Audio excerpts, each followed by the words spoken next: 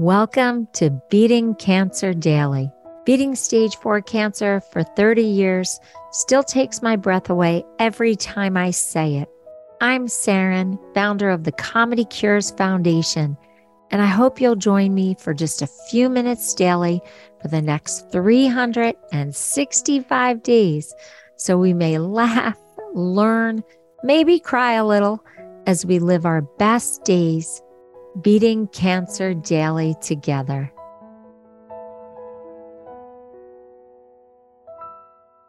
What does your cancer voice sound like? I remember the first time I heard mine.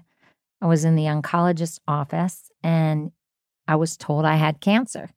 But that's not how I heard it. I heard it like this: "You have cancer." And then everything shut down. My chest got tight.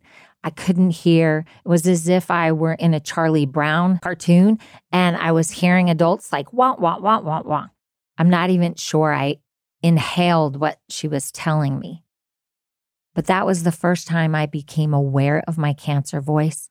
And of course, it terrified me and terrorized me for so long until I realized I don't have to have this voice in my head. It took a lot of practice, but I changed that voice in my own head. According to research, self-talk can help athletes with performance. It can help with endurance. It can help an athlete power through with heavy weights. Well, I can't think of a heavier weight than cancer. Why not use this research to help us through our cancer journey? So what did I do? I started to talk to my cancer. I became friends with my cancer, slowly but surely, by having conversations in my own head with the thing that I was most scared about. The sound of my cancer changed. But I want to share with you how I did it. Every time that voice with those scary thoughts came into my head, I said, "Not this, not this." Every time. I would be doing something very simple and the scary thoughts would enter my head about my cancer. And I would just stop and say, "Not this, not this." Eventually, I won.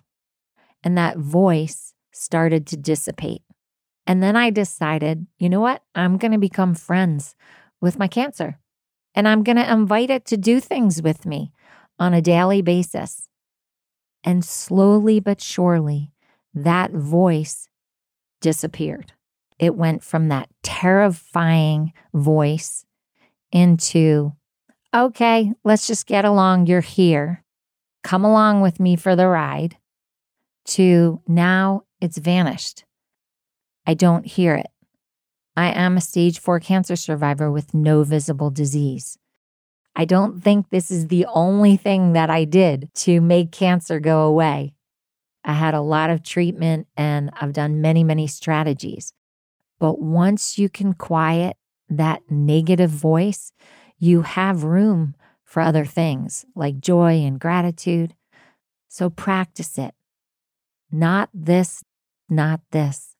And remember, you could do this so many times the first week. You're probably going to hate me for this, but try it and let me know how it goes.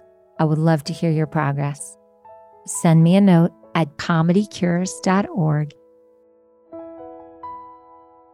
If you loved today's episode, then tell the world. Why? Because Beating Cancer Daily and our membership circle are both a listener and donor-supported experience. So the more people you tell and the more people that join us, the more robust and interesting programs our nonprofit, the Comedy Cures Foundation, can bring to you throughout the year. I really want you to go to comedycures.org. And of course, I always want you to make a donation. It's tax deductible to the extent allowed by law. But what's super exciting is not only can you laugh and explore the comedy there, you can look at our membership levels and find the one that's great for you. And if you're feeling a little bit generous, gift one to a chemo brother or sister, or to a caregiver that you just want to help them improve the quality of their day. Thanks so much. See you tomorrow. Guess what time it is? It's time for me to read the disclaimer. Beating Cancer Daily and the Membership Circle are not in lieu of medical advice or treatment. They are for entertainment purposes only. Please consult your healthcare team to review your best strategy. Thanks for listening.